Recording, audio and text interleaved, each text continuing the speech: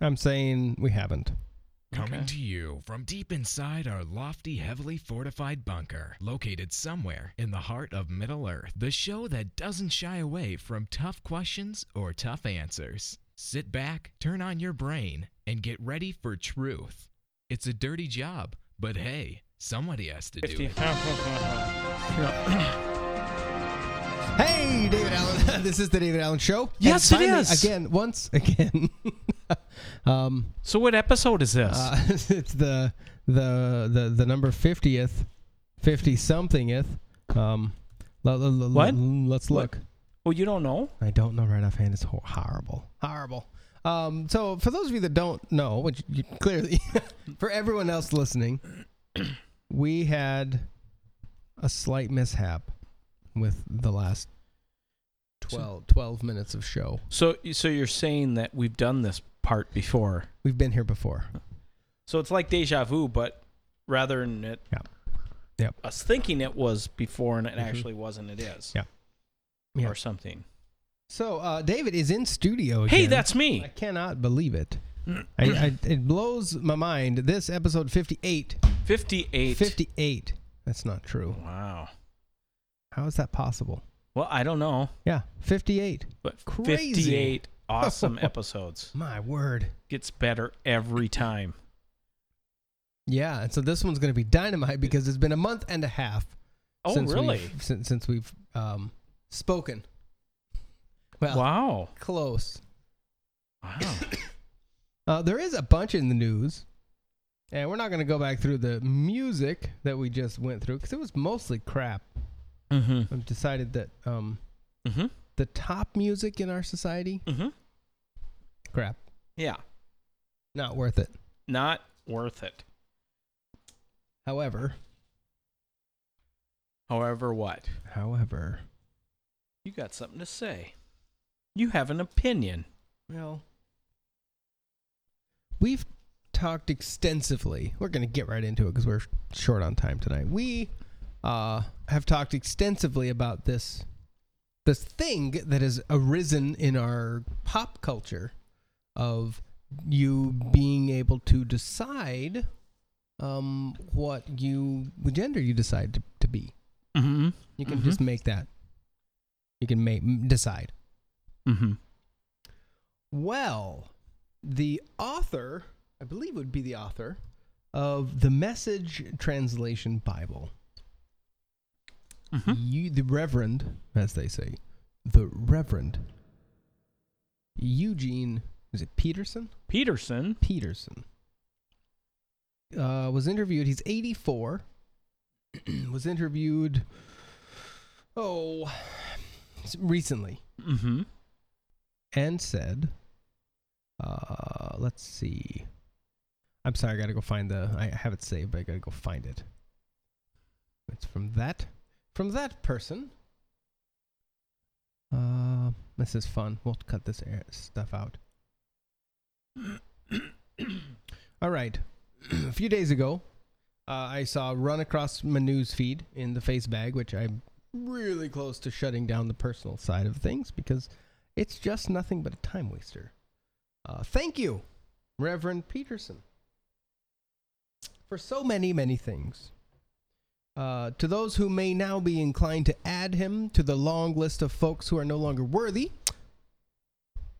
before you do that, please go back and read Along Obedience in the same direction one more time, or maybe for the first time, and remember why this is a man who continues to be worthy of your respect and your ear. So to me, it's intriguing a little bit to start here from the perspective of this specific poster, because I do appreciate this person's, I think, honesty for both sides of it, based on what comes out in another couple of days in this timeline.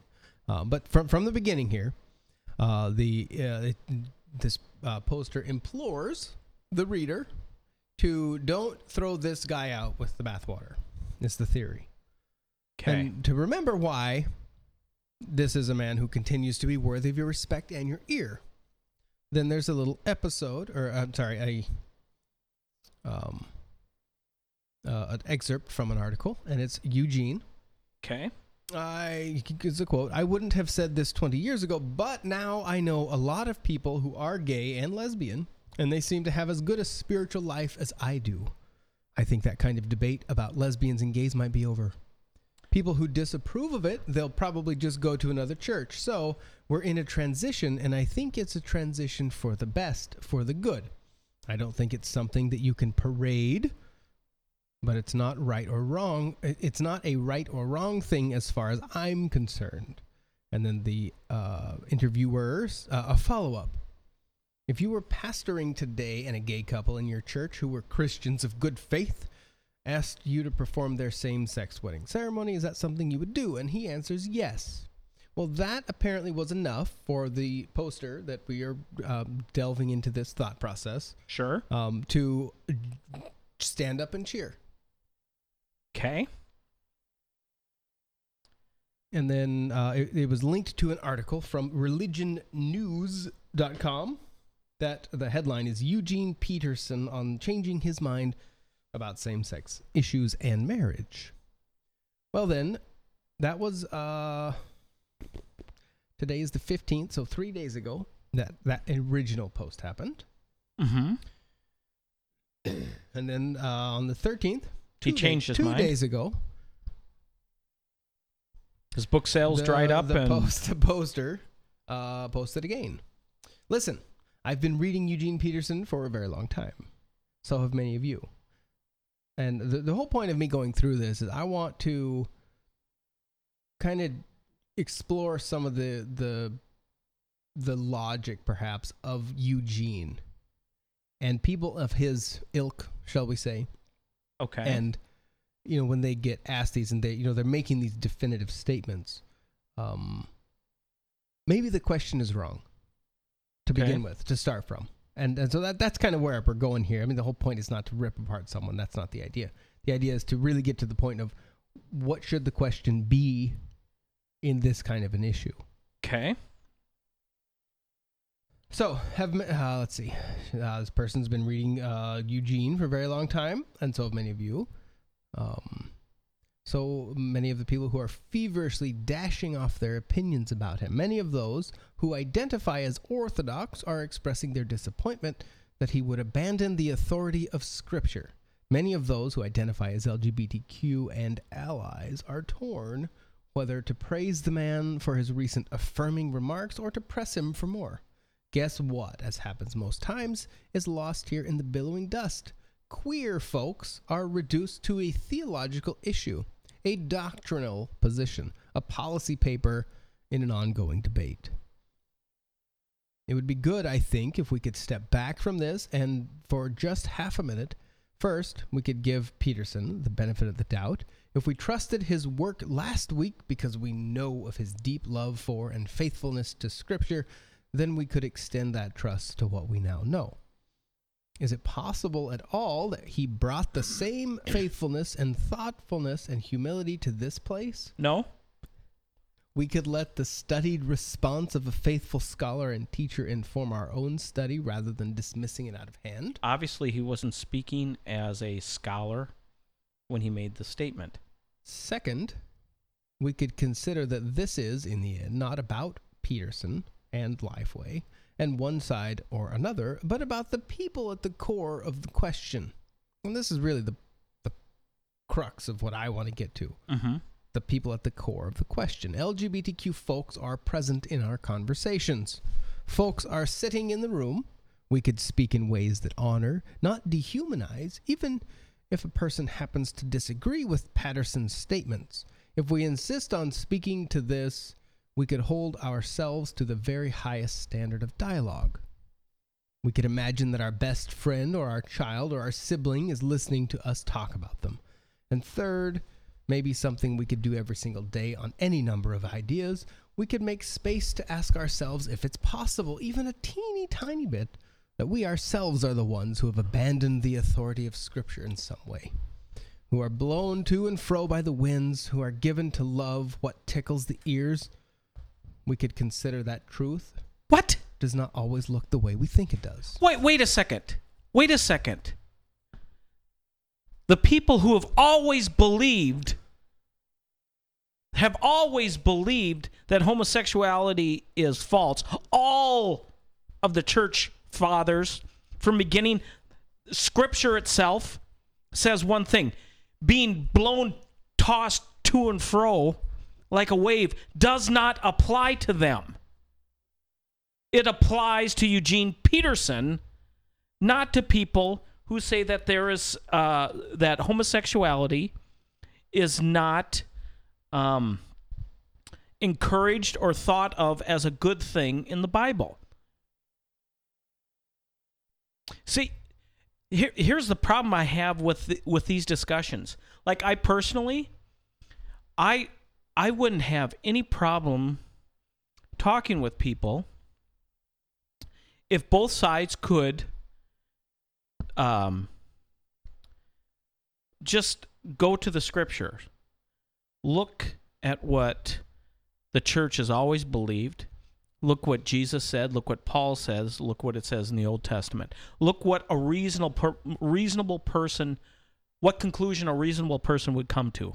In the same way, when you go to court and you have a jury, they have to decide if you're guilty, that you're guilty beyond a reasonable doubt. The preponderance of evidence, not the preponderance of evidence, that's civil, but for criminal, beyond a reasonable doubt. So if you're going to look at Scripture and you're going to talk about Scripture, you have to go, what would a reasonable person at that time, at that culture, believe about what is being said here?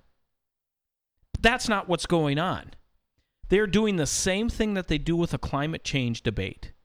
It's all about trying to get as many people and say, majority. It's a democracy. Yeah, exactly. What I found in this little piece, and there's more that we'll go to, but what I found interesting was the third point. Maybe, to go back to it, maybe something we could do every single day on any number of ideas. We could make space to ask ourselves if it's possible, even a little bit, that we are the ones who have abandoned the authority of Scripture in some way. My thought is that line right there, yes, I agree. But the reality is, it needs to be read back to the person that's upset that Eugene, or that's happy that Eugene made this change. Yes, that's right. You that are writing this, is it possible that you have abandoned Scripture? Yeah. And who are blown to and fro by the winds, who are given to love what tickles the ear. That's where we're at in our society. It's, it feels good to me now because it's cool. It's the thing that's neat. Well, I don't think that Jesus, his death wasn't cool. Wasn't the thing to do. I mean, he went against the church. The other thing is, they use as evidence these cool and neat gay couples that are wonderful people. I am absolutely certain that you could find a Satanist. That's a wonderful person. That's a wonderful person that would never harm anybody. And he's a Satanist not so that he can harm people. He might not even believe in Satan, but he believes in do whatever thou wilt. And he doesn't want to do anything bad. He wants to do good things, but he's not going to listen to a God. And so if you could find a Satanist or a witch or a Wiccan or a pagan or a voodoo voodoo priest who's a wonderful person to live next to, does that mean that everything that they believe in, all of their behavior should be acceptable because you can find somebody that's a decent person according to you? Now, that's a rhetorical question. It's obviously not. Obviously, that's not true. But that's the argument. 9 hours later, on the same day, this next post came along. Now, when I read the third point of that last piece, I thought, oh, interesting. That's cool. That would be a real reality check of yourself. Maybe we are just too flying about by the wind. I do have to say about Eugene Peterson, he's got to be in great shape because of how quickly he can backpedal. Oh, man. Yeah. Yeah. Anyways. Oh, man. So 9 hours after that post. 84-year-old man backpedaling that fast. Yeah. This original poster. I really wasn't going to comment on the Eugene Peterson matter again, but as they say, life comes at you fast. And since I commented on this before, I want to respond to this afternoon's development. If you're not following this or don't want to see another comment about it, please feel free to move on. Well, I, of course, didn't. And the other thing, too, because I'm intrigued. Why don't you use the same logic that you used the day before that maybe this biblical scholar, maybe you should listen to him, you know? Let me start with this. Reverend Peterson takes up a lot of room on my bookshelf, and that hasn't changed. What I said to those disturbed by the interview yesterday applies to me today. I am sad about the retraction, but I continue to hold him in the highest regard and am deeply grateful for the influence of his teaching on my life. Nothing in that respect changes. I think that's how it should be. And I really appreciate that that is the position that this person is taking. Yeah. I won't have a public conversation about what motivated his retraction today. I might have a private conversation or two about it simply as a means to understand what has happened. Again, it doesn't change anything. And then there's some links to, if you're interested in exploring what he said for the retraction, blah, blah, blah. But here's what I want to talk about and really want us to understand. You and I and Peterson and Mickey Mouse are free to do the work of sorting out what we believe Scripture does and does not say. We should and will come to some conclusions about whether or not we will be affirming of LGBTQ identities, and they may not all be the same. I can live with this. What I don't want to live with is what I was getting at earlier today, is that, again, the actual people at the core of the question are collateral damage. Peterson says that a pastor does a disservice to the people in his care when he indulges in treating them as abstractions, end quote. This is true, and yet that's what this conversation has done. He regrets the confusion and bombast, as should we all, but the thing I would dearly love to hear from folks is regret for the pain experienced among LGBTQ siblings of faith that inevitably comes with these conversations, with these scenarios where the proverbial Lucy once again sets up the football for the kick, only to pull it away at the last minute. Peanuts reference. What? Whoa. So that would make sense if he was some kind of authority, or that he's pulling it, like dangling out there some kind of definitive statement and then taking it away. He's an 84-year-old man who maybe some people like, who wrote a translation of the Bible that lots of people hate. I mean, it's not even a translation. It's a paraphrase. It's a paraphrase. Mm-hmm. So when you paraphrase like that, all of your theological distinctives come out. Yeah. Affirm, don't affirm. Decide what you will, but don't forget that behind the debate, the accusations, the retractions are people. Not abstractions. People with families, people who are alone, people with jobs, people who can't get jobs, people without housing. Our real-life opinions on real life. People have real-life consequences. Could we for a day treat people like people and not someone's football to give and take away? I appreciate some of that. That's true. Yeah, no, I would agree. But again, here's the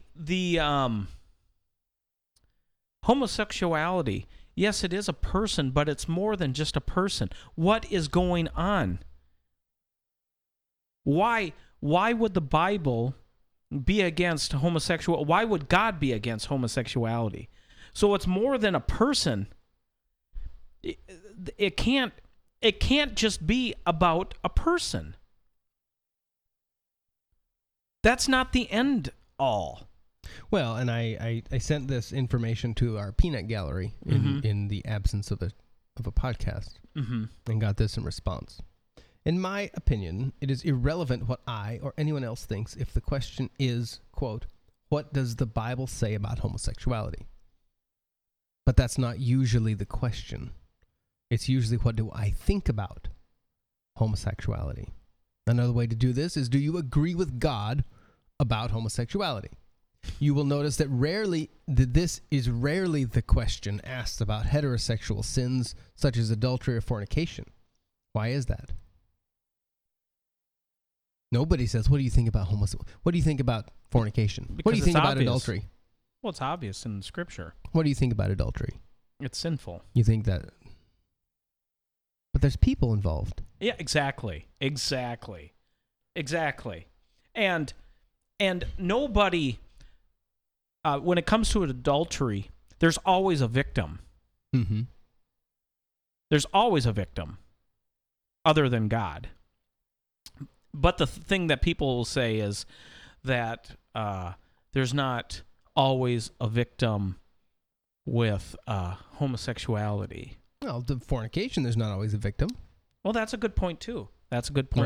Yeah. So you're living outside of marriage. Yeah. In my mind, that is a very similar situation. Yeah, I'd agree. The difference is there's no remedy for the homosexual sin other than stopping. The remedy for a fornication is you commit and you get inside the bounds of marriage that God created. Mm-hmm. To me, that is the remedy for that sin. So it's one thing when you have couples that come into church, they get saved, and they are living in sin together, mm-hmm. and pastors counsel them and they bring them through this counseling, and then they get them married. That fixes the sin problem. If you have a homosexual couple and they come and they want to get married, getting married doesn't fix the sin problem. But look at it. But stealing, you can't fix the stealing problem by doing anything other than stopping it. Yeah. So you could say, well, there's these poor people out there that will never be millionaires and never have their own house. Robin Hood. Exactly. That would be the solution, would be to steal from other people to give to them. Or Bernie Sanders. But there's this idea, again, this is a man-centered view of everything. Mm-hmm. Another interesting thought from the peanut gallery was to say that this gay person is more spiritual than the straight person, so therefore homosexuality is no longer a sin. Is like this adulterer is more spiritual than that non-adulterer, so now adultery is no longer a sin. Mm-hmm. It's irrelevant. Mm-hmm. The question is wrong. Then he went on, not sure if the Rev felt a squeeze in his wallet or his heart and mind. He says, I think we know. I suppose at 84 he may say something he wouldn't write. We are all like that, I think.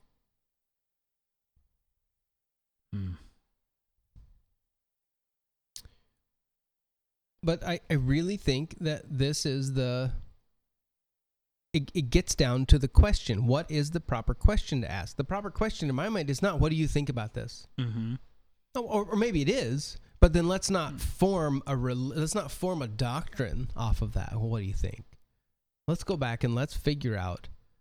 And I don't have the knowledge by any means to make that, to make a statement that would be, this is, I have studied and this is the Bible.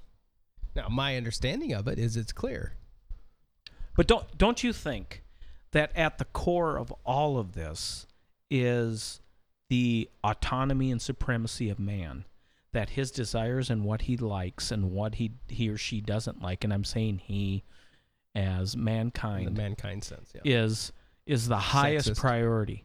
So whatever you desire, you should have. You should be able to have, and you should be able to do. And nobody should ever say that it is wrong. But consider in the churches, your Best Life Now, the seeker-sensitive churches. I was listening to a pastor last week, and he said that the biggest revival in American history did not happen in the 1800s. With the first, or in the 17 and 1800s with the first and second Great Awakening. It happened in the 70s with the Jesus People movement.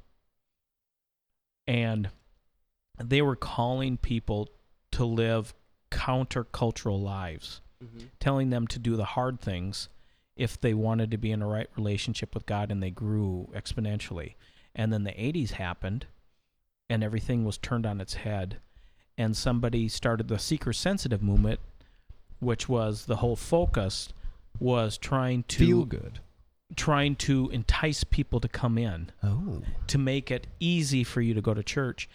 And what it did is it turned everything. There was a very big and profound decrease in the number of people who claimed to be Christians and went to church. So at one point in the 70s, it was a God-focused message. This is what God is saying. Mm-hmm. This is what God has done for you, so you need to repent. In the 80s, it started, what do you think? What do you like? What, everything is, I remember the 4 spiritual laws from Campus Crusade for Christ. God has a wonderful plan for your life. That if you were to witness to somebody, that was the first thing that you would say. God has a wonderful plan for your life. Mm.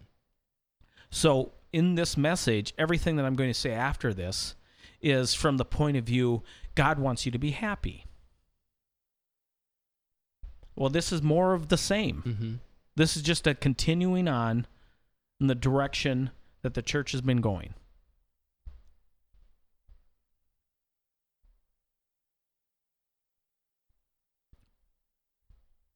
So then it really is all about just filling seeds. Yeah. Yep. I mean, if we get to the core of this, the mega church movement is just about filling Getting the people stadium. to come, being successful, and being success is defined as the number of people that. So, is there any effort? I mean, have we lost this whole idea of you get saved, you turn away from your life of sin, and you follow Christ with everything you have? Is that old? Is that an old mentality nowadays? Well, yeah, depending upon how you define it. If you define that God's highest priority is your happiness, which is, I think, how it's defined. So if you're going to repent and turn to Him. Not contentedness, not joy, but happiness. Happiness. How you feel. Yeah. And it's anathema to some people. Like I was listening to, there was a Christian singer named Jennifer Knapp back in the early 2000s, and I really liked her. What's that? Knapp. Knapp. That's right, Knapp. Anyways, loved her music or whatever, but she quit in like 2008 and then came out as a lesbian. Gay, yeah. And now she's trying to get churches to accept homosexuality and whatnot. And I thought her music, and I still listen to her music because her music is wonderful. But I just don't get this attitude that my life is supposed to be about peaches and cream. What brings me the greatest amount of satisfaction or happiness. And it's all about that. And it should be irrelevant. Mm-hmm. The fact that if you're a Christian, Jesus saved you from hell, anything that happens in this life is irrelevant. It's way better than that. Yeah, exactly. Yeah. So if you have same-sex desires and you just could never be married to somebody, okay, guess what? In 50 years or 70 years, that's all going to be changed. Mm-hmm. It's all going to be different. What you do now is going to, if you're a Christian, determine your rewards in eternity, and you're going to be so thankful for how you've lived your life if you followed after Jesus. But wait a second. Are you trying to claim that these LGBTQ people were not born this way? Is that what you're trying to claim? No, I guess I would. I think it's a moot point. Doesn't matter if they were born that way, because everybody was born into sin. I have desires that are twisted, and it's a natural part of me. And I was born this way. It doesn't matter if you love him or capital H-I-M.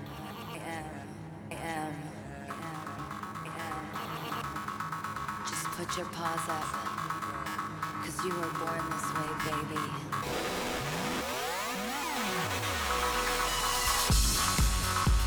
This is Lady Gaga on the David Allen Show. Oh, okay. I was gonna.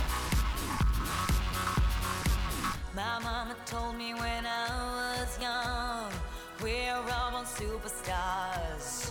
Which song is it? Oh, yeah. Roll my hair, put my lipstick on, in a glass of her boudoir.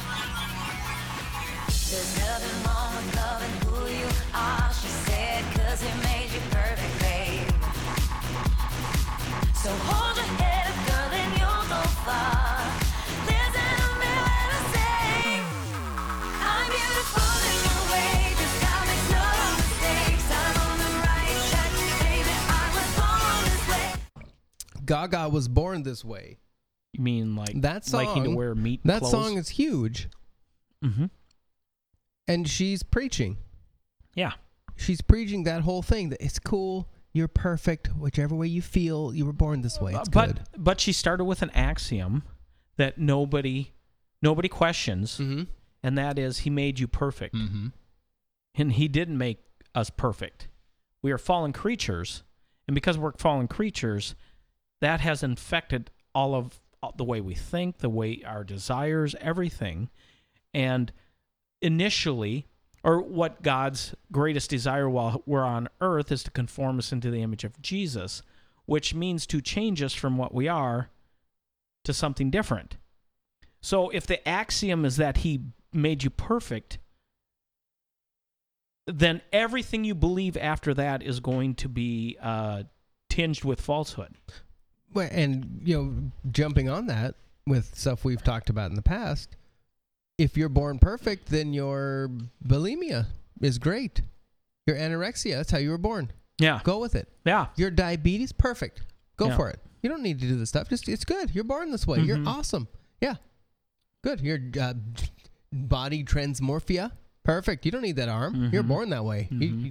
If it bugs you, take it off. It's good. A prominent psychiatrist and former psychiatrist-in-chief at Johns Hopkins Hospital, which I think is kind of a hack operation. Dr. Paul R. McHugh claims... It's a fly-by-night clinic. Claims that transgender individuals suffer from a form of mental illness and that people who endorse gender reassignment are in fact supporting a mental disorder. This story published CNS News, I believe, July... Is it July? Let me double check here. June 2015. So this is not new by any means. Dr. Paul McHugh, the former psychiatrist-in-chief for Johns Hopkins Hospital and its current Distinguished Service Professor of Psychiatry, said that transgenderism is a mental disorder that merits treatment, that sex change is biologically impossible, and that people who promote sexual reassignment surgery are collaborating with and promoting a mental disorder. Dr. McHugh, the author of 6 books and at least 125 peer-reviewed medical articles, made his remarks in a recent commentary in the Wall Street Journal. When was this written? This part, his story was written, his stuff was in 2015. What about this article? This article was just about 5 days ago. Oh, wow. Okay. Made his remarks in a recent commentary in the Wall Street Journal where he explained that transgender surgery is not the solution for people who suffer a disorder of assumption. The notions that their maleness or femaleness is different than what nature assigned to them biologically. He also reported on a new study showing that the suicide rate among transgendered people who had reassignment surgery is 20 times higher than the suicide rate among non-transgender people. Dr. McHugh further noted studies from Vanderbilt University and London's Portman Clinic of Children who had expressed transgender feelings, but for whom, over time, 70 to 80% spontaneously lost those feelings. There's a growing number of people who are endorsing this point of view, highlighting that people who feel the need to do things differently are in fact suffering from a mental condition.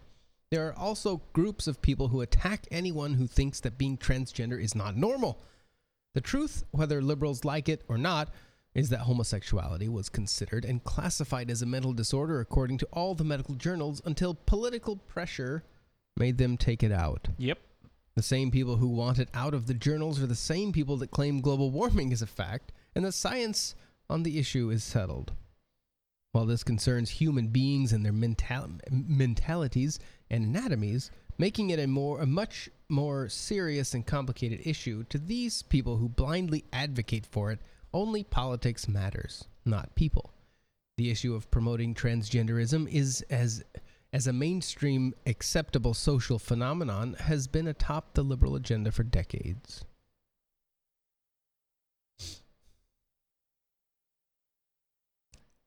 Yeah, Dr. McHugh, the hack. I have a article about a psychiatrist. Psycho! This is from the Washington Post. Uh-oh. This is the title.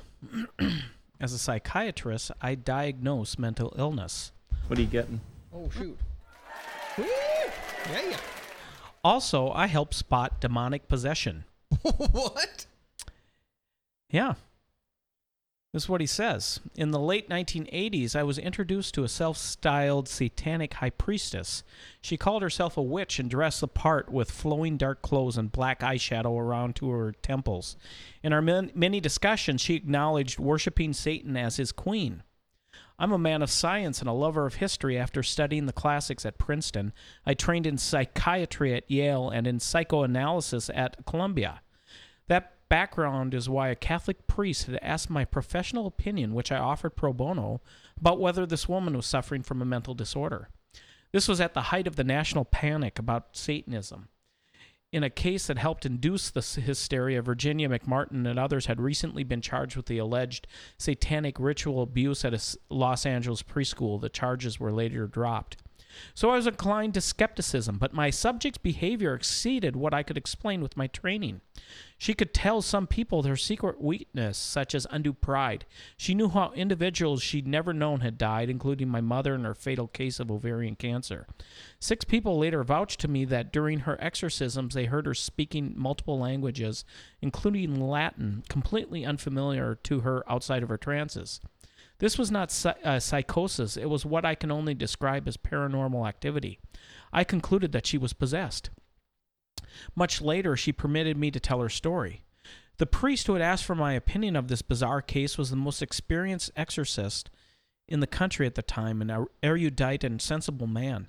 I had told him that even as a practicing Catholic, I wasn't likely to go in for a lot of hocus pocus. Well, he replied, unless we thought you were not easily fooled, we would have hardly wanted you to assist us. So began an unlikely partnership. For the past 2.5 decades and over several hundred consultations, I've helped clergy from multiple denominations and faiths to filter episodes of mental illness, which represent the overwhelming majority of cases, from literally the devil's work. It's an unlikely role for an academic physician, but I don't see these two aspects of my career in conflict. The same, just wait a second, it continues on. Is it possible to be a sophisticated psychiatrist and believe that evil spirits are, however seldom, assailing humans?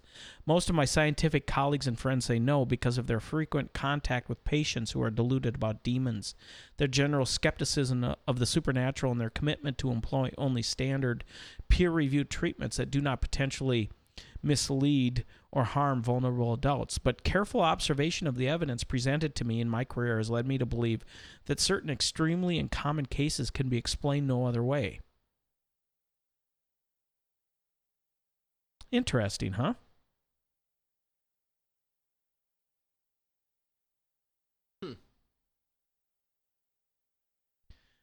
Continues on, but I believe I've seen the real thing. Assaults upon individuals are classified either as demonic possessions or as a slightly more common but less intense attacks called oppressions. A possessed individual may suddenly, in a type of trance, voice statements of astonishing venom and contempt for religion while understanding and speaking various... Oh, my phone went bad. Apple. They're Yeah. getting you. They don't want you to read it. Let's see here.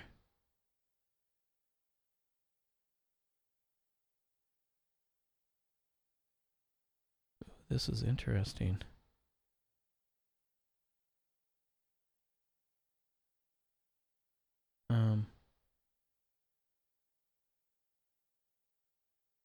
Okay.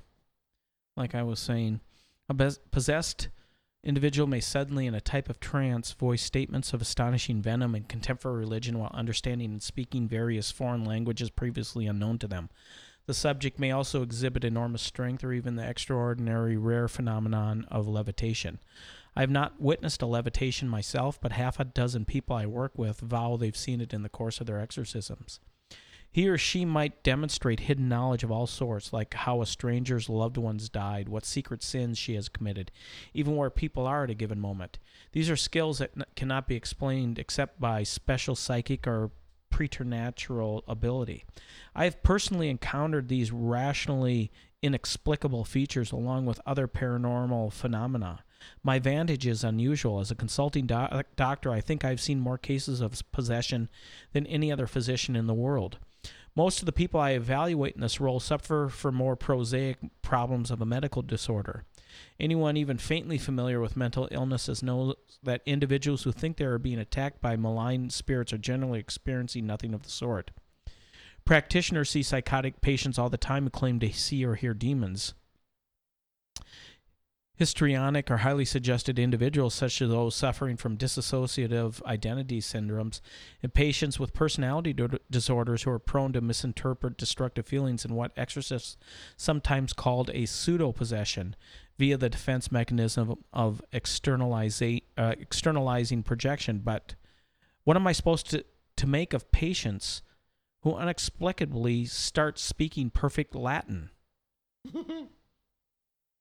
I approach each situation with an initial skepticism. I technically do not make my own diagnosis of possession, but inform the clergy that the symptoms in case have no conceivable medical cause. So what's his point here? That there's some supernatural involved? As a man of reason, I've had to rationalize the seemingly irrational. Huh. Well, we can't have that. That's not science. He says, I have been told simplistically that levitation defies the laws of gravity, and well, of course it does. We're not dealing here with purely material reality, but with a spiritual realm. One cannot force these creatures to undergo lab studies or submit to scientific manipulation. They will also hardly allow themselves to be easily recorded by video equipment, as skeptics sometimes demand. That's crazy. Yep. But we won't talk about that though. We can't have that. Yeah. Because there's evidence that there's possibly another realm at work. Yeah, this is Professor Gallagher. He's a board-certified psychiatrist and a professor of clinical psychiatry at New York Medical College. Well, he's not getting any more gigs now. Well, he wrote this. This was in the Washington Post in 2016. Wow. That's nuts. Mm-hmm. There was a guy, a psychiatrist named Scott Peck. Mm-hmm. I think it was Scott Peck. Anyways, he wrote a book that I read about him. But anyways, he came to the same conclusion that he actually became a Christian, more of the liberal persuasion. But he had met patients that they were so evil and malevolent that he couldn't believe that they were anything but possessed. Wow. Yeah. That's crazy. This is the David Allen Show. DavidAllenShow.com on iTunes and the Google Store.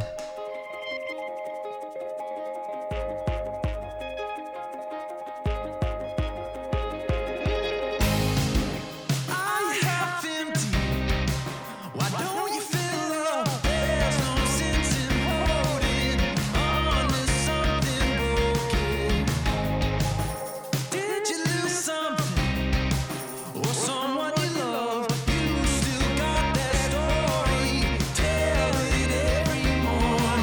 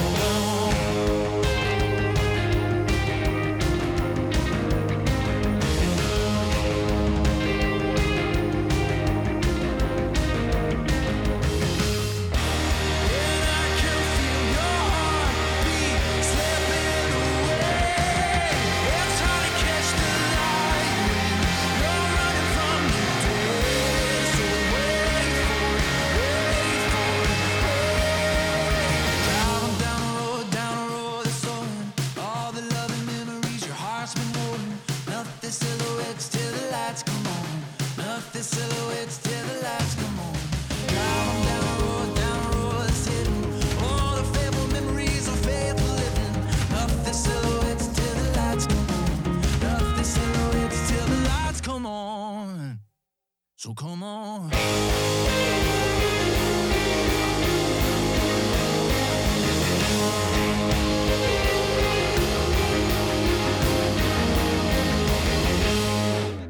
Colony House. Who? Colony House. Okay. Song called Silhouettes. Huh. That is at least two of the children of Stephen Curtis Chapman. Oh, really? Yeah. They're kind of an up and coming. It's kind of cool. They're kind of a throwback band, and I like them. Like the sound is really kind of. Yeah. It's getting more back to rock and roll. It's kind of Yeah. a little more analog feel. It's just it's fun. Mm-hmm. I saw a thing they were on Conan actually recently. Get out of here. No, really? Yeah. Oh yeah. Yeah, they're kind of. Are they Christian? Yeah. They're kind of a big deal. They better be with Steven as their dad. That'd be weird otherwise. But that. I know, but he's one of, well, from what I know, he's one of the most straight up real people in the music world. Yeah. Great guy. Yeah. But anyway, Colony House, they're fun if you get a chance. I just saw this run across the news feed. It actually was 9 hours ago. Nancy Pelosi destroyed after Paul Ryan changes the old-fashioned House dress code for women. In recent weeks, many in the liberal media have falsely accused House Speaker Paul Ryan of sexism for supposedly implementing an old-fashioned dress code for women who visit the Speaker's lobby. However, the dress code, which also requires men to wear formal clothing, has been in effect for more than a century.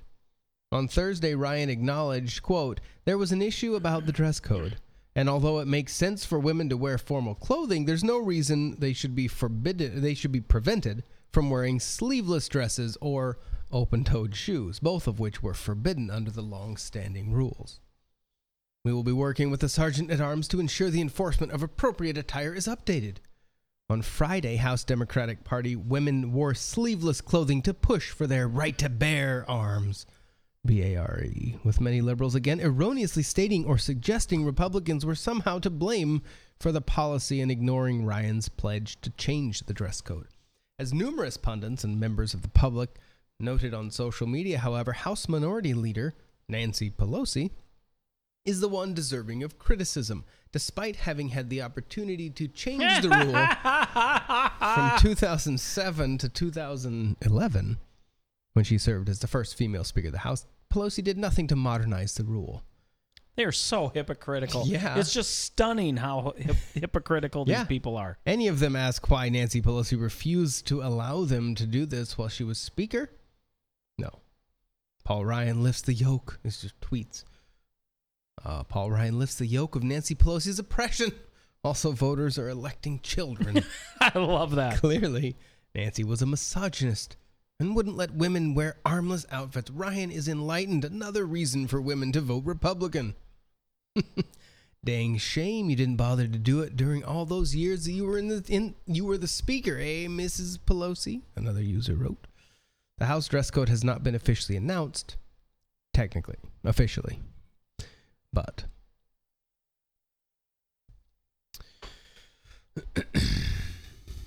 that's just crazy. But they just want people to die.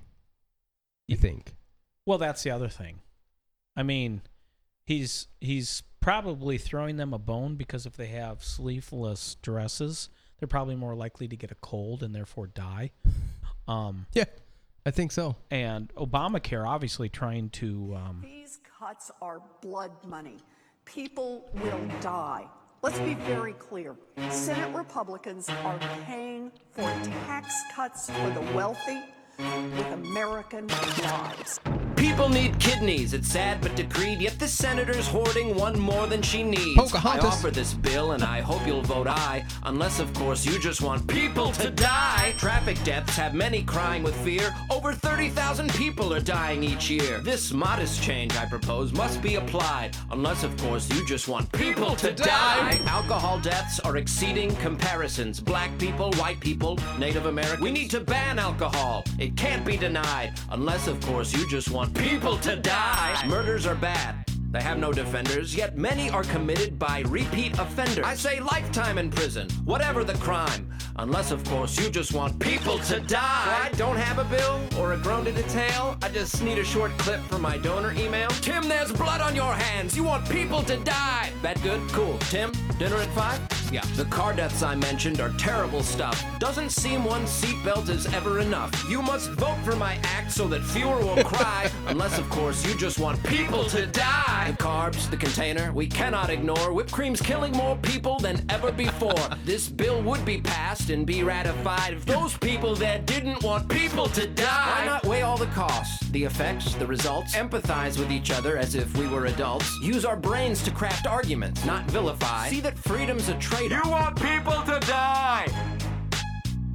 I tried.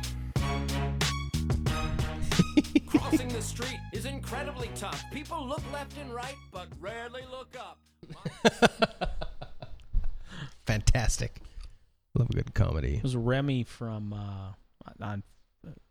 Reason. Yeah, Reason TV? Right? Reason TV. Yeah.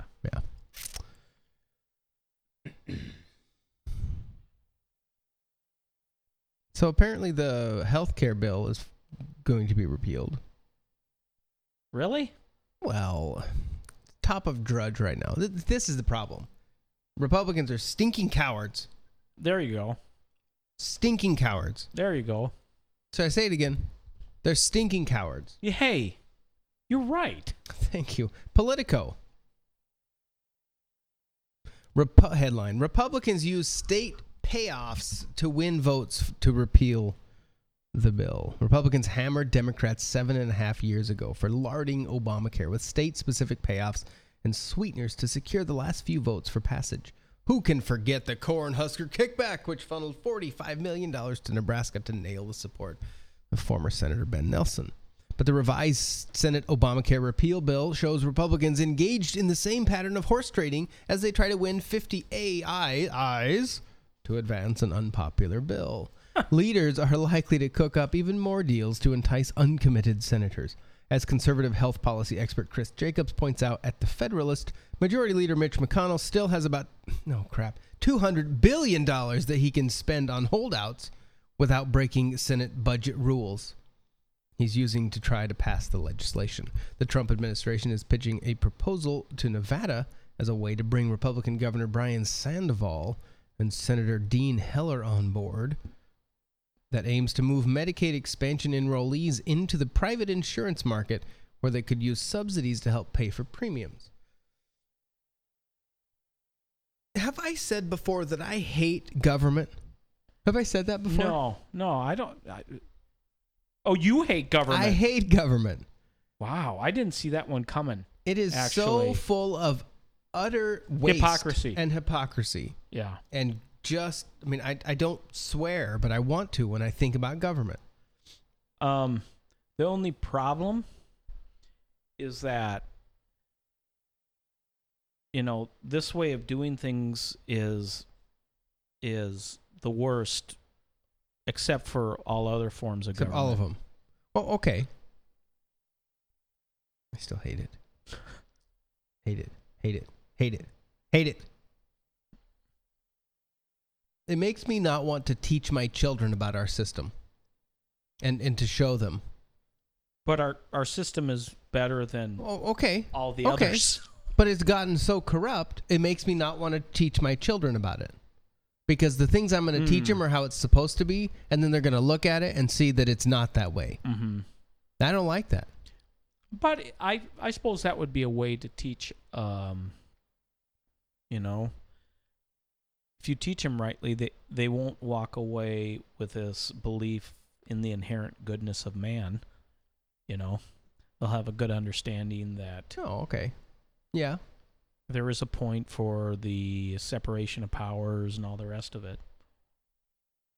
Because imagine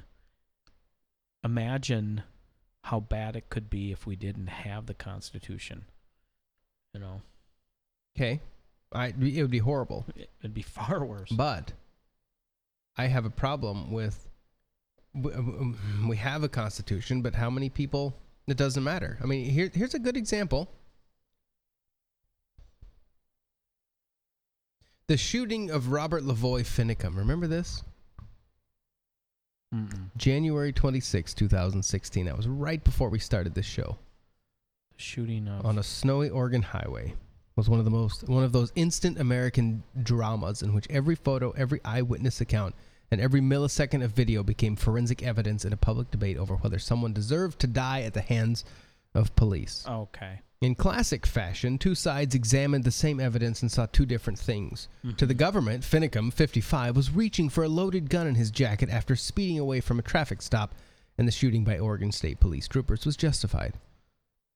To thousands of anti-government activists across the country, the Arizona rancher was a folk hero who became a martyr. Oh, yes, I remember now. When in their view, he was ambushed, shot in the back without a gun in his hand, by over-aggressive law enforcement officials who were trying to crush the armed occupation of the Malheur National Wildlife Refuge. Which is exactly what it was. But when it came to one mysterious piece of evidence in the case, the two sides were bothered by the same question. Where did the bullet hole in the roof of Finicum's truck come from? The government offered an answer Wednesday when a member of the FBI's elite hostage rescue team was indicted on suspicion of shooting twice at Finicum during the chaotic encounter and then lying about it to the state and federal investigators. Man, why would you do that?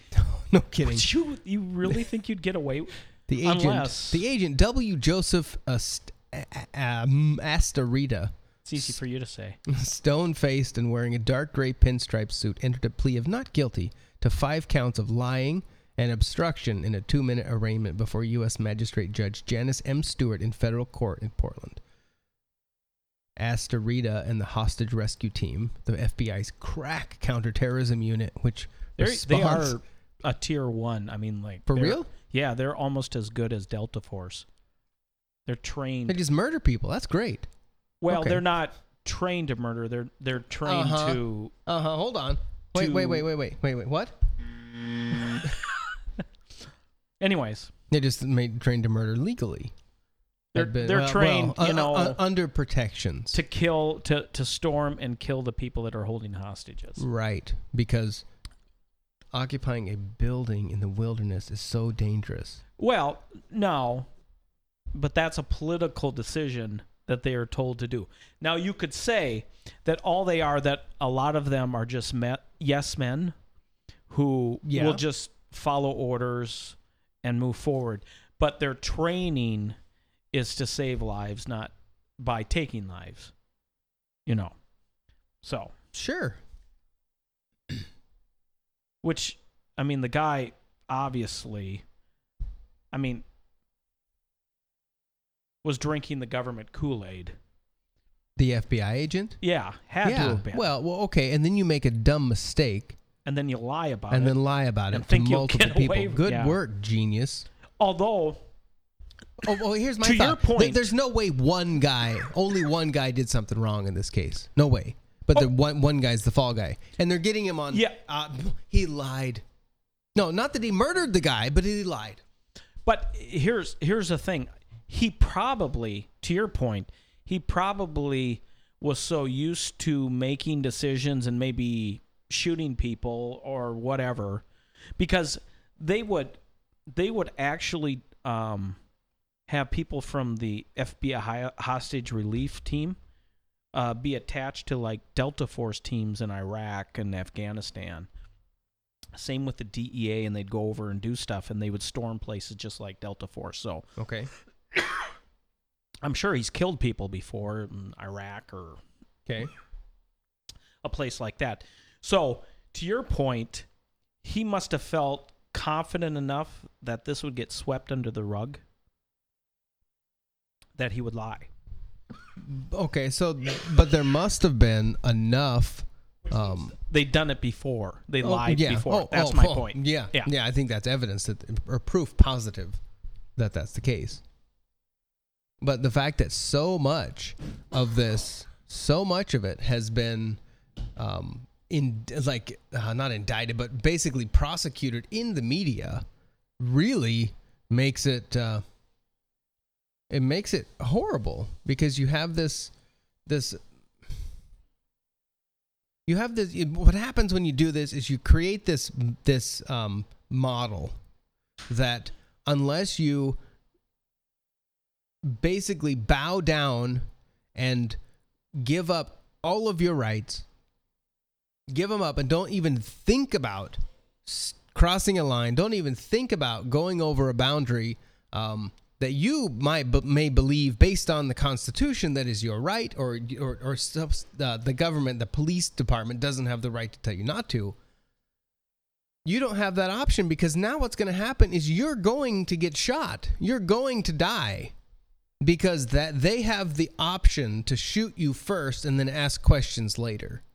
So when you do that, when you create that fear in people, you basically shut them up. You stifle dissent, and I think that's dangerous, because when you stifle dissent, all you're doing is you're creating a bunch of sheep.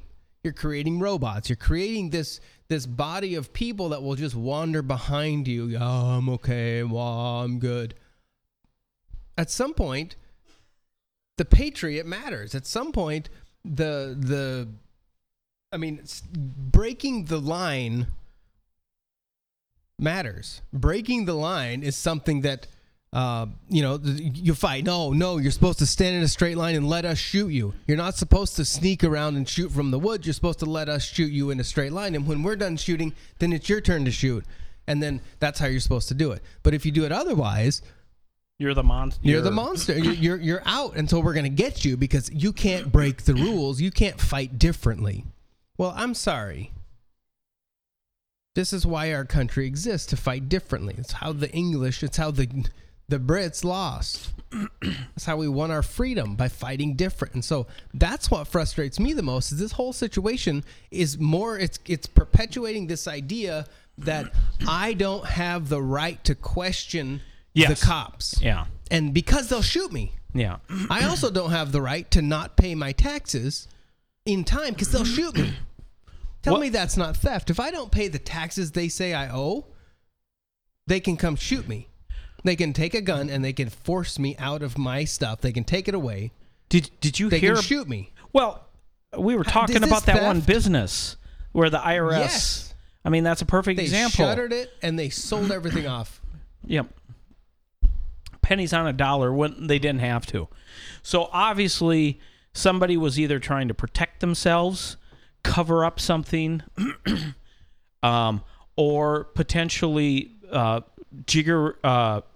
fiddle with things so that they could get a better bonus or something.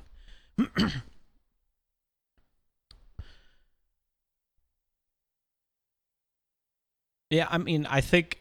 Have I said I don't like government? Have I said that before? No. Okay, I want to go on the record. Really? I'd like to go on the record and say I hate government. Now, I think there's a role for government, and that role is minuscule. It's little. I still don't necessarily subscribe to the belief that government is the only answer for our infrastructure, for our road system. I don't know if I believe that fully. Now, I think we've gone so far, and this is the problem. This is the problem with Finicum that got shot by the feds. This is the issue. We've gone down the road so far, it would be really difficult to get back. Mm-hmm. That's the problem. Mm-hmm. We have given rope to the government. We've allowed them. I mean, our whole entitlement situation is that. Well, it would be too painful to go back. I mean, look at globalism. 2008. Okay, so what we've done, we've given a nice cushy bed inside the cell. Exactly. Okay, so it's comfortable. I get 3 meals, and I get I get my television even. Yep. And if I want a degree, I can get it. Go ahead. No. 2008. I mean, that's in 2008. They should have let the banks go under. Yeah. Mm-hmm. But it would have been a worldwide depression. It would have been a horrible 4 or 5 years. There would have been millions of people losing their life savings and all the rest of it. And every single one of those people wouldn't look at it like we're doing this for the greater good, that this needs to happen. Mm-hmm. They'll only think about themselves, and consequently, I mean, it's just like any other empire. All empires come to an end. We're going to come to an end. It's just the way it is. Right. This is in Deutschland. Mm-hmm. No, it's in Dutch, so the Netherlands, not Germany. I believe it's in Dutch, so there are subtitles. This is a back and forth. Are you going to read it? You believe that taxation is a form of theft? The guy says yes. We use taxation to provide services to all citizens, she says. Do you see that as a legitimate use of taxation? And he says no. You live in social housing. Yes. Made possible. Made possible, he says? Because others. He laughs. Sorry, that's very nuanced. The government took everything away from me. They took my house away so that I was compelled to use social housing. And you want to tell me I should be thankful? But they were kind enough to provide you with social housing. It sounds like the DDR. Do your children go to school? That's the same reason that was used by the directors of the DDR.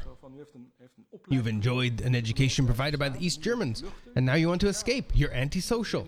That's the reasoning I hear from you. It's shocking to me that you dare to say that. I asked, and you used it. I assumed your children go to school. That's paid for through taxation. Do you think that's a legitimate use of tax funds? I don't see how that's irrelevant purpose, but I'm happy to tell you how I see it. Yesterday we had a tax advisor here and a professor who knew everything about income tax, and you also claim to, who informs clients and guides them. He says, yes, of course, you have to pay taxes.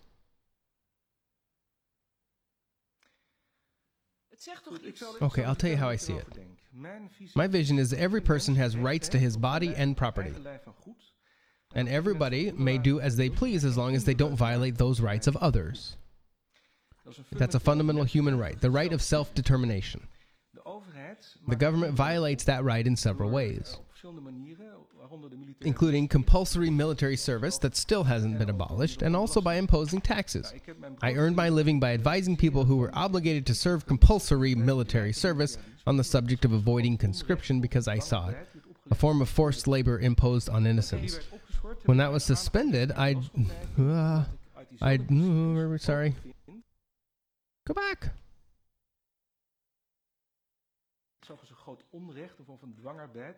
A form of forced labor on innocents. When that was suspended, I directed my attention toward tax avoidance. Because according to the same principles, I believe taxation is a violation of property rights. The right to own the fruits of your labor. For the first few thousand years, the state used that money to enrich the nobility and the king. After that, they began giving a part of that money away to the people. They distributed gifts to the people to legitimize taxation. Ooh, that's interesting. And that doesn't legitimize it. The term theft applies when property is taken from you under threat of violence.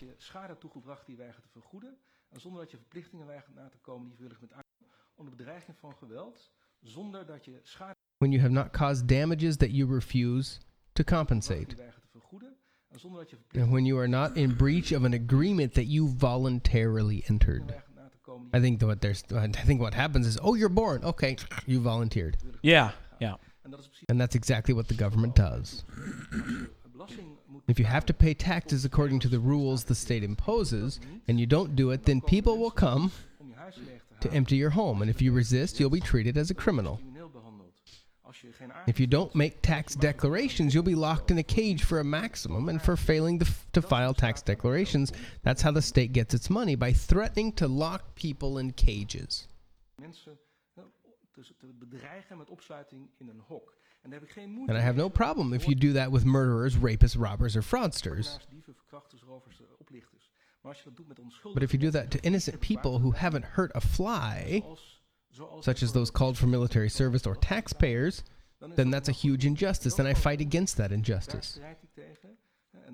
And that's why I've not only dedicated a large part of my life to spreading these ideas in the form of my political leadership of the Libertarian Party, but I also decided to devote my career to protecting individuals against injustice that the state attempts to inflict on them. And the fact that part of that money isn't used by the political elite to line their own pockets,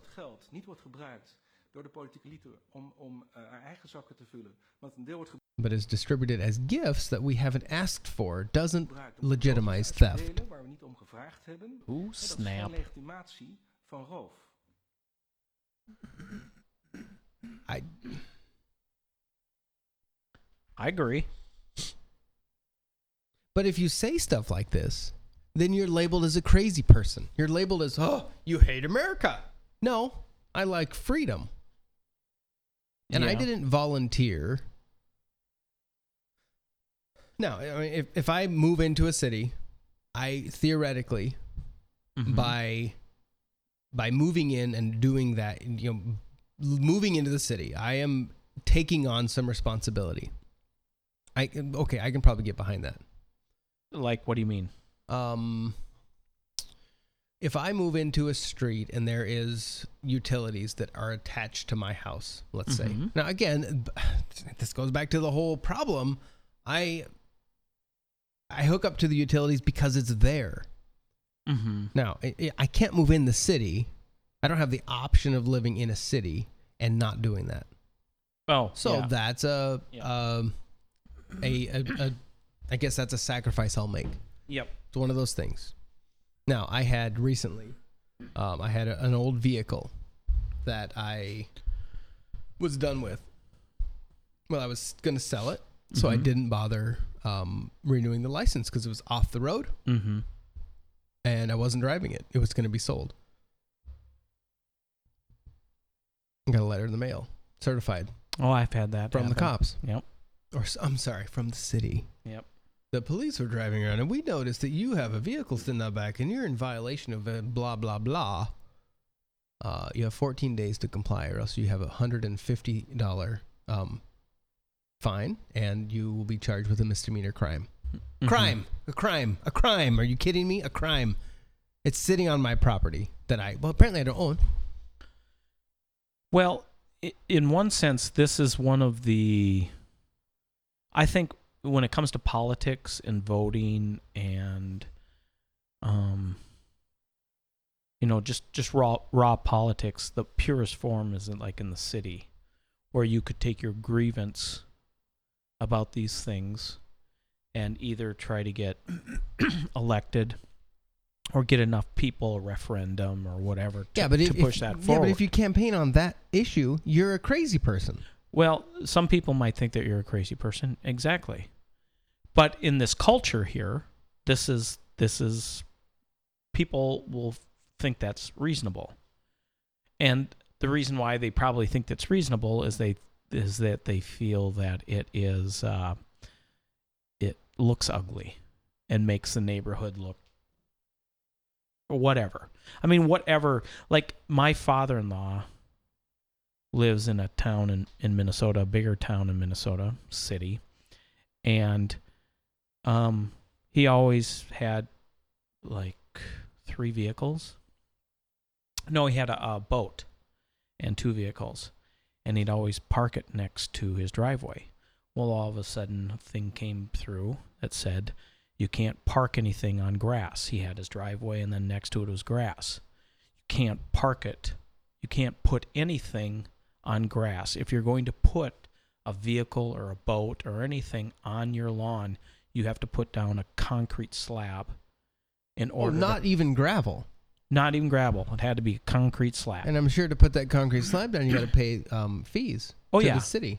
Yeah, in this city, for them to pick up your garbage, they charge you to come by, but then they will only pick up these specific special garbage bags that you have to pay that cost to buy them. $2.25 a bag. And it's not even like it's like a 30-gallon or smaller. It's not even a lawn size bag. It's a smaller bag.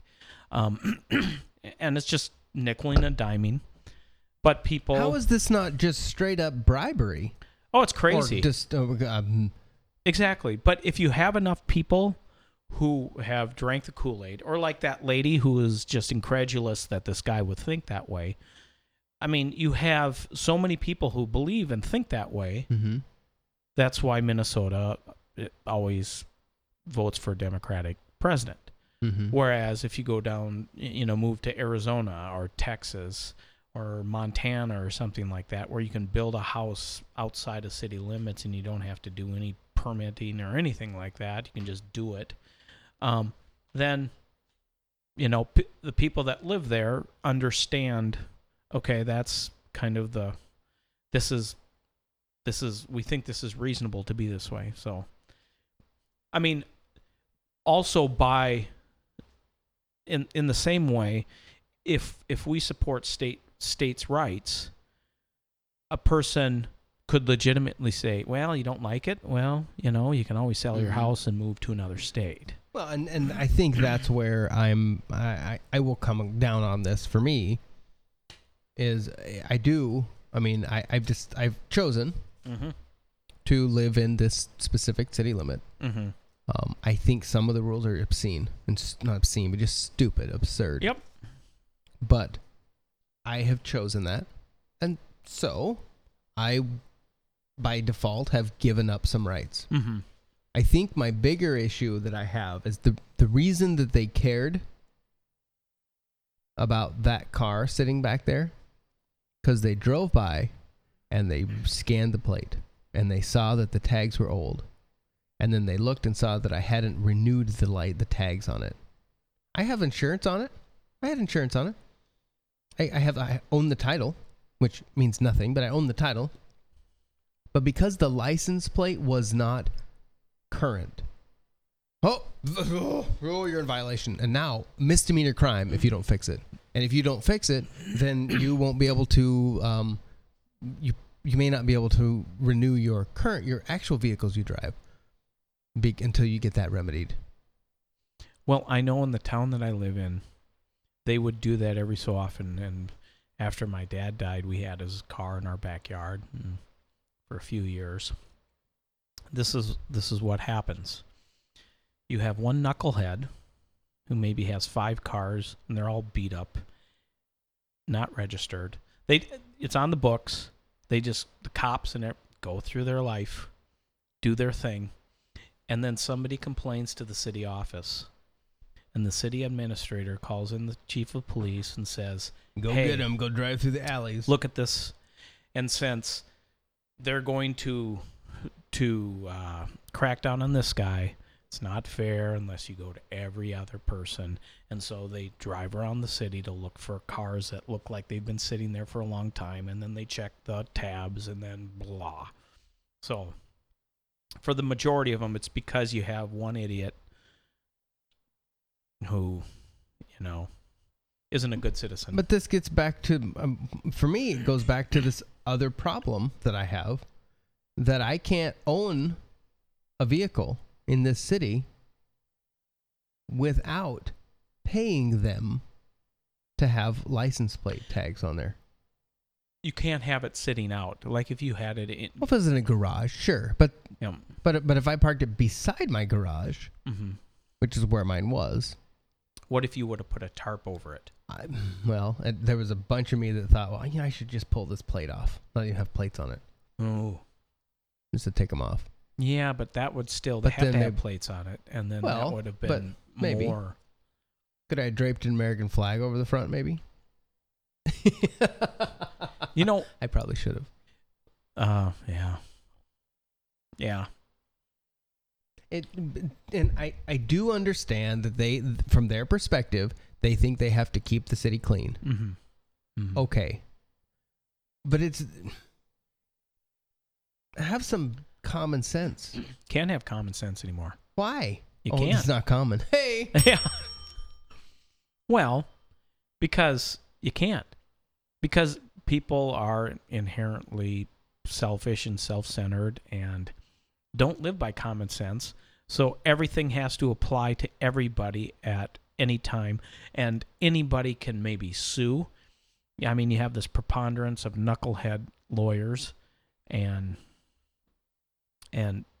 judges with no common sense who have an agenda. So you can't have common sense. I mean, even the cops used to be, if they know you, if the cop knew you were a good guy, and say your son just got married and you were at the reception too long and you drank too much liquor and you drove home and you got pulled over because you were swerving a little bit. Used to be the cop, if he knew you were a decent guy, he'd go, okay, here, follow me home. I'll go really slow. Follow me home, and you better not go out in your car again, or else I'm going to get you. Okay. That's common sense. Can't do that anymore because there was one knucklehead, invariably, who went home and was like, "Oh, I want more liquor." Got in the car, went and killed somebody or died himself, and then the wife or whatever hires an attorney who sues the cop because he should have arrested him for his own good. So any good deed can and will be used against you, you know. Well, this kind of falls back on there's no consequence for actions anymore. Mm-hmm. There's no individual responsibility. Yeah, individual. Everything is, Yeah. You know, everyone's forget out all of them. Get them all, because one person's dumb. Mm-hmm. FBI, lame. Oh, talk about misleading headlines. Uh-huh. This was published in the Argus Leader, which is South Dakota's newspaper, on their website, July 13, 2 days ago. So I'm going to read the headline. I want you to tell me what you think happened based on the headline. Okay. Sanford Air Med copter has near miss with drone. Okay. There was a drone and No, the like helicopter. for real, like based on those numbers, what does that mean? There was a when they were flying, they almost got hit by a drone. Okay, so like a near miss. You know, 10 feet, 20 sure, feet, something. You know, even but 50 it's or 100 feet. but a near miss is not just sitting there. Near miss. If I read near miss, It could have killed. It could have I taken had a down near the- miss in Africa and almost went head on with a bus. That's a Uh-huh. near miss. Uh-huh. A near miss is not, hey, check that over there. So here's the story. The state of South Dakota recently passed rules restricting low-flying drone use over private property. But the pervasiveness of the aerial devices have stoked concerns for pilots as well. Quote, near misses with drones are still relatively uncommon, but growing in number, according to the FAA, Federal Aviation Administration. A medical team on board a Sanford AirMed flight had one a few days ago. Oh, buckle up. This is scary. A pilot, flight nurse, and flight medic were carrying a patient in a helicopter over central Sioux Falls at 700 feet when a team member spied a drone floating about 50 feet below, according to AirMed's safety officer Josh Wheeland. The drone was well above the 400-foot ceiling under which drone pilots are expected to stay per FAA rules, he said. The aircraft didn't need to take any evasive action, he said, but it was reported to the air traffic control in Sioux Falls. Yeah. Wayland is a drone pilot himself, but the rules are there for a reason, he said. I understand the fascination with it and the thrill of it, but there needs to be a balance, he said. There needs to be an awareness of the things happening at 400 feet and up, clearly. Events like the near miss on July 9 are spiking nationwide alongside the popularity of the devices, but incidents in South Dakota are rare. Mm-hmm. Citing reports to the FAA increased markedly, spiking to more than 100 a month, according to its tracking website. This is, at least this article laid out some stuff, but their headline's bullcrap. Only one other sighting lists South Dakota as a location, however. So there's been two. Okay, that report came in March of 2015 in Turner County when a resident called Sioux Falls to report a drone flying near 483rd Avenue and 286th Street. And that was considered a near miss? No, well, that's a report. A sighting. Oh. Gosh darn it, we sighted one. Maybe it was a UFO. Maybe it wasn't a drone. Marv Sky Airport in T, South Dakota, which serves as a launching and landing pad for hundreds of private aircraft every month, has yet to report a drone in occupied airspace. Perfect. Some operators think the FAA's numbers ought to be lower still. A group called the Academy of Model Aeronautics studied figures from 2014 through August 2015 by claimed only 27 involved actual near misses. An actual near miss, not just a sighting. A sighting's one thing. Say that. Don't say near miss. It's a sighting. They saw it. Many narratives mirrored the report in Turner County, where no other aircraft were nearby or had pilots reporting a sighting. Not a near miss. But the other thing about drones, to me, it would be when you're flying a helicopter, I'm sure it's common that you hit a huge crow, which would do about probably the same amount of damage as a drone, because they're not like typically these pieces of equipment that you can just throw around. So what's the big deal if they did? I mean, yes, they could have, 1 in a million hit, take it down. Well, but here's my question about helicopters. I'm not a helicopter pilot, clearly. I've never been in one. Oh, you're not? I'm not a helicopter. I wish I was. It'd be fun. Okay. How much downdraft comes from a chopper? A medical helicopter. How much downdraft is there? Like, what do you mean? That thing's floating in the air, that huge prop. How much down force is there? How much wind? Quite a bit. Let me tell you, if there's a drone below you, it's drop. Not going to come up into your prop. Yeah. That can't happen. Yeah. There's no updraft from the bottom. Mm-hmm.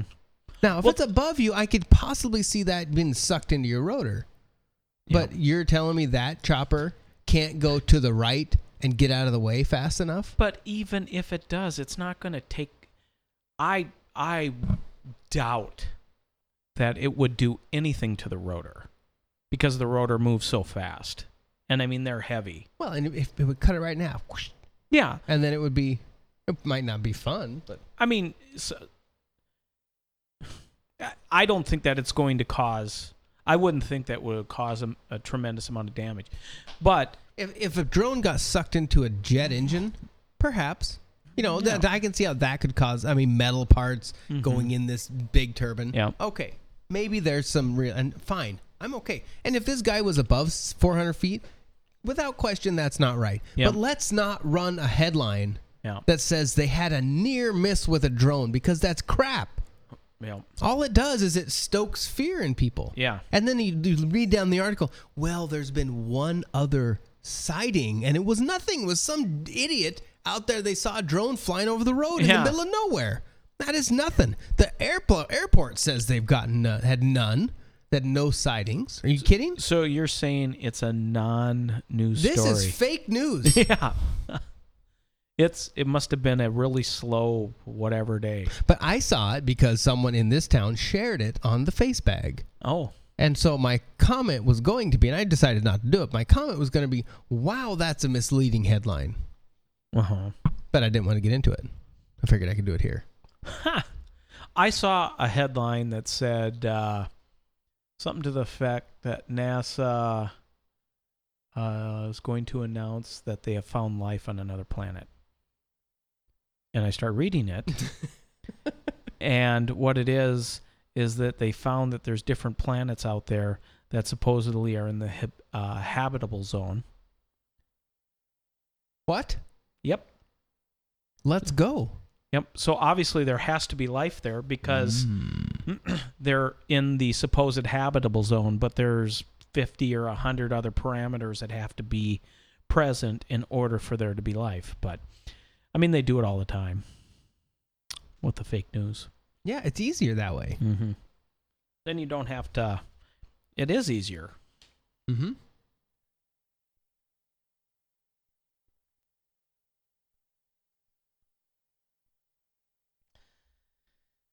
Okay. And the other thing that's too bad is that CNN and the rest of them have shown that you can't trust the media. And so all it does is it just increases the distrust for media. No. Oh, no. They're right. CNN's always truth-telling, aren't they? I can't believe... No, they're no. That's right. No, they're not truth-telling. No. Yeah, but you're right. Mm-hmm. One last story here. Western Kentucky University students. Okay. Oh. The student government wants their school to pay reparations to black students. This story, April 25, 2017. I hope all these students talk to their parents and get the okay from their parents because their tuition is going to go up, 10 times. The WKU Herald is reporting that student government at Western Kentucky University passed a series of resolutions that bring a whole new meaning to virtue signaling. The Student Government Association at Western Kentucky University in Bowling Green, Kentucky, said the measure is a recommendation to pay those students reparations for slavery, even though the U.S. abolished slavery more than 150 years ago. The resolution sends a message to university faculty. We're going to send a message. And administrators that slavery is, quote, a debt that will never be paid. So why bother? Yeah, why don't you just kill yourself? No, give all of your goods to a black person and then kill yourself. But then that black person would have to kill themselves because they're black, right? No, they can't. No, they can't kill themselves. What? No, but it can't be paid. The debt and the shame is so bad, you might as well kill yourself. But before you do that, give all your stuff. That's what a reasonable person would do. The resolution, which passed 19-10, also called for a special task force to research ways to make it easier for black students to apply and get accepted into college. My question is, how come they didn't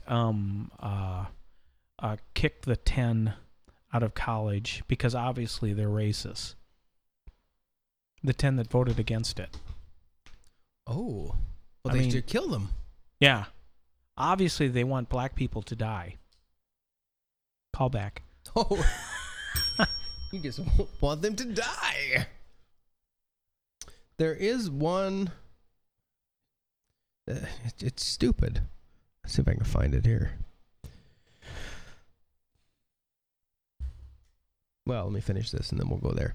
The school's website listed the undergraduate tuition for campus residents during the fall 2016, spring 2017 semesters at $4,956 per semester. According to the National Center for Education Stats, 8.9% of Western Kentucky students during the 2013-14 school year were black. White students accounted for 76% of the overall student body the same year. Quote, if you really care about diversity, if you really care about inclusion, if you really care about making this campus safe and accessible to everyone, having the student government's support of reparation for black students would be amazing. Student Senator Andrea Ambam, who co-authored the resolution, told WKU Herald. Student Senator Brian Anderson, who also played a role in crafting the resolution, said, this is something that I think is more importantly about sending a clear message than it is about actually trying to strive for the institution to actually give out free tuition to everybody. Senator Lily Nellens said she also supports the resolution. A lot of times equality can feel like oppression for those who are losing their advantage. But that's not a reason we shouldn't fight for it. I'm losing my advantage. I like the guy that runs this podcast. He's a friend of mine. But the reason I bring this up is because I haven't decided what to think about the guest he had on and what the guest says he does. I lead an academy for 3rd through 5th grade boys in Southeast DC, which is some of the most hopeless communities in our country, but some of the most gifted and resilient. And we were talking about this last night. There's just a nature of hustle in this city like I've never seen it. And the community that I get to work in definitely exemplifies that. And so I run an academy out of a school.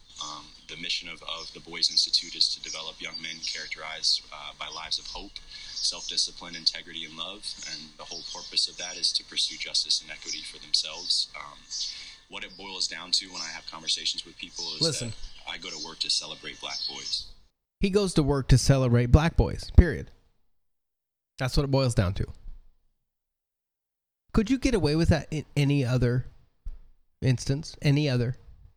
That, I believe, is what you call a rhetorical question, right? Am I right? Well, and not to diminish that there is, in D.C., holy there's cow. So much. The black community is poor, and it's horribly underserved, without question. Yep. I find that interesting. I go to work to celebrate black boys, not girls, black boys. I mean, it might theoretically, isn't this sexist? Yeah. But is it okay because they're black? Maybe. Is it okay to celebrate black boys? Mm-hmm. Is that what you're asking? Well, to break it down. Now, I'm not opposed to helping the unfortunate. Mm-hmm. That's our job as Christians. Are you kidding me? Mm-hmm. But in our PC society, it's weird. Yeah, I'd agree. Yeah. Yeah, that is kind of a weird statement. And how does one celebrate black boys? How do you work that out? I don't know.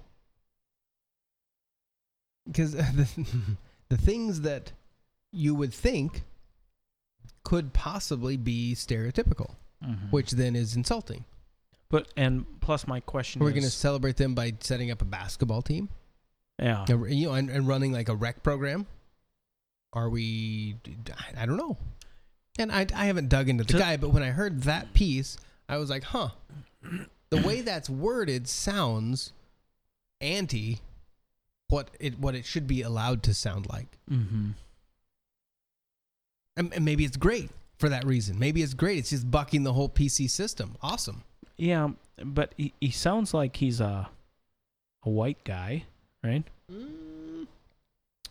I doubt it. So what if there was a white boy, single mother? He couldn't be involved in that? I don't know.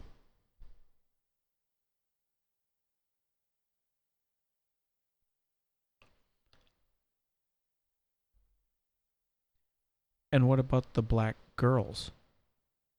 Well, and, maybe they break it down, which I am not opposed to breaking stuff down by gender at all. That makes sense. I mean, I like that. I think there's some more value that you can do. If you really want to craft but then why not group? Just say, I celebrate young men. Undeserving boys, rather than going straight only to black boys? Mm-hmm. Interesting.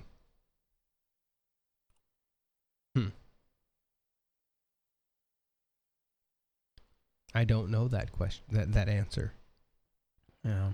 It just the way it was written kind of threw me off. And maybe he was a little off kilter when he said it, and he didn't exactly articulate it the way that he thought that he should. And maybe was there more to the interview and what he said that brought it more into context? Yeah, I mean it's telling stories. But it was just the way that was worded. Like, that's the goal. Like, when people talk to me, that's what I do. I celebrate black boys. Okay. So then, if this is the case, awesome. But can we then celebrate white boys? No. I don't think that's allowed. Can we celebrate black girls? Yeah, probably. Can we celebrate white girls? White girls? It's harder to say no. Can we celebrate? Yeah. Can we celebrate Asian boys? Well, now, that's probably way less. I mean, you could probably white girls because they are girls; they're not boys. But white boys, there's so much. Oh, they're rapists, so quote unquote privilege that they don't need anything other than to die. Remove the gene pool. Interesting.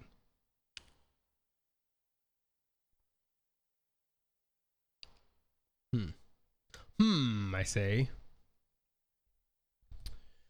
Well, I don't know. This is the David Allen Show. It just seems to be that most of these politics, people like this, people at the Bowling Green University, all those, the people that are out marching, I don't think, and I know I'm being judgmental here, Yes. But I don't think that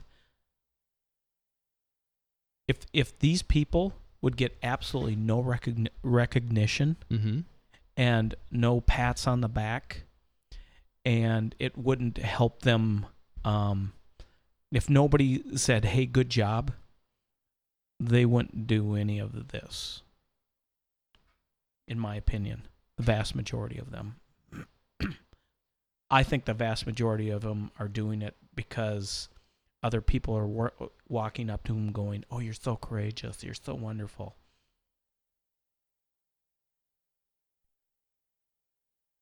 Huh.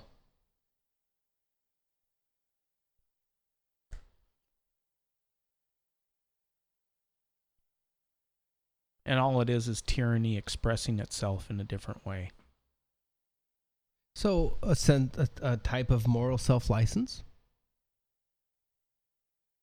Or is this actually doing something? I mean, moral self-license, an example is putting a rainbow filter over your Facebook picture because it means you're standing with the LGBTQ. Yeah, but I don't think Or that putting any the of them, Paris flag over because you're standing with Paris. I don't think anybody, especially that age group, is doing it for principle or anything.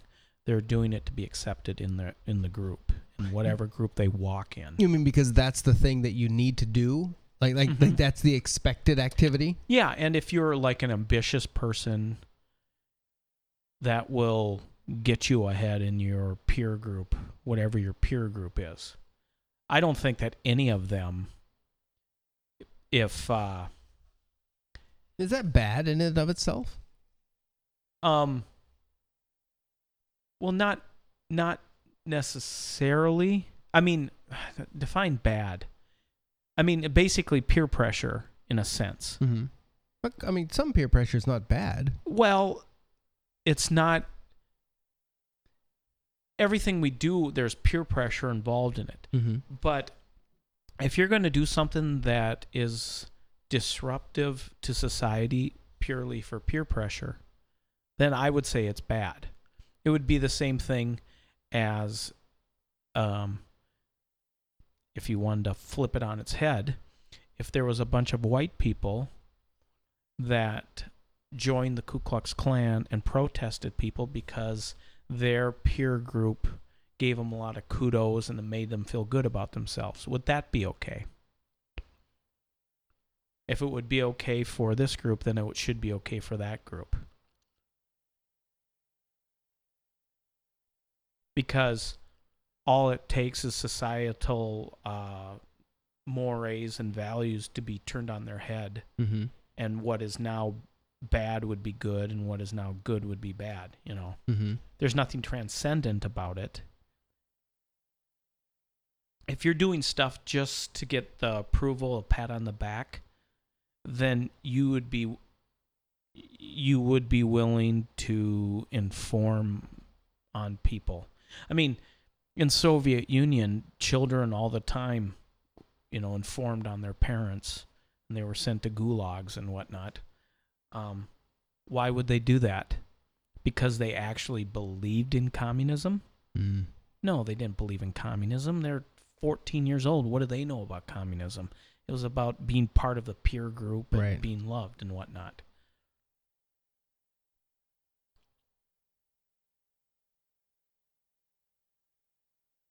Now, it might be normal to be that way, but I wouldn't necessarily say it would be good.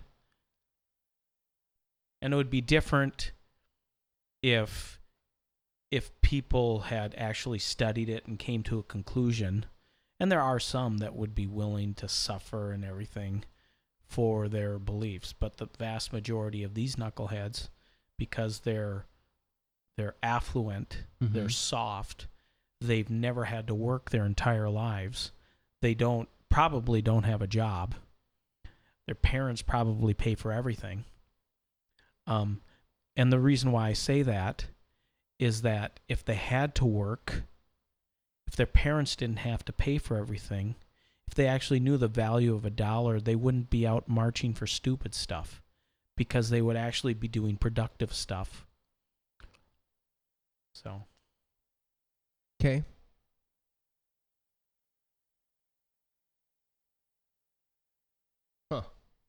Sorry, I'm digging around the interweb here. Finding some interesting things with the black boys education thing. It intrigues me a little bit. Okay, I think we need to dig more into that. I'm intrigued a little bit with that concept and that, what makes that okay. Mm-hmm. Maybe it is. I don't know. I mean, Mm-hmm. I'm not. But then just that idea that it seems that it goes against the narrative that's allowed, that's approved. Okay. Of, well, first of all, you can't have boys and girls anymore because, well, they can be whatever they want. Yeah, there is that. So you don't have to have a boys' club seems very sexist and not non-affirming. Yeah. What if there's a girl who wanted to be part of this supposed boy club? Right, Boy Scouts. What, they can't? Yeah. Yeah. All right. Well, I think that's something we can dig into a little bit later. I'm a big fan of people that are bucking the norms. Yeah, me too. Great. I Yeah. think it's fantastic. Let's buck the norm. Let's get rid of this whole idea that we're not allowed to hold opinions. We're not allowed to say certain things because it's just not, it's not nice. It's not accepting. Well, there are truths that are truth no matter what. Yep. We just have to deal with it. Well, I'm very okay with that as long as people are doing it because they actually believe it, rather than you're a knucklehead, and so you do things because it allows you to destroy things, or it allows you to justify leaving class early. I was watching a video about, this guy was interviewing these teenage girls and they were cutting class. Well, if you're a teenage girl, and I think there was a demonstration for Black Lives Matter or something like that, and there's a couple white girls. So you would much rather be out with your friends out on the street, walking around, yelling, and having all these people say nice things about you because you're standing up against the man, versus sitting in a classroom, maybe taking a test or something. What kind of sacrifice? Okay, if you're going to, I think that's pathetic, and I don't think there's any honor in that you're doing stuff because of what you can get out of it. So, but like you said, if it's actually costing them something and they're doing that, regardless of what it is, that it's whatever they're protesting, you at least have to respect them. Absolutely, yeah. This is the David Allen Show. DavidAllenShow.com. Hey, that's us. A lie doesn't become truth. Wrong doesn't become right. And evil doesn't become good just because it's accepted by a majority. Troubles prove that I'm alive. My eyes are open, my heart is beating, my lungs are full and my body's breathing. I'm moving forward, I found my freedom, I found the life that gave me reason to live. Once again, DavidAllenShow.com. Any last words? It's been forever, and as we go forward, the live shows, are going to be a little bit out of whack until we get our final construction done. I'll quit blaming David for all the woes. Yeah. But hopefully in the next month or so, we'll be able to be rolling in the new studio. Or you will. I will, yeah, but we I'll should be have on a Skype decent or Skype something. connection there. But then when you're back in town, we'll always be live and local. Yeah. Live and local on the weather on the 8s. Yeah. Traffic and weather on the 8s. Any last words before you head on out of here? Ask not what your country can do for you, but what you can do for your country. That's right. Don't get shot. And where's Maryland?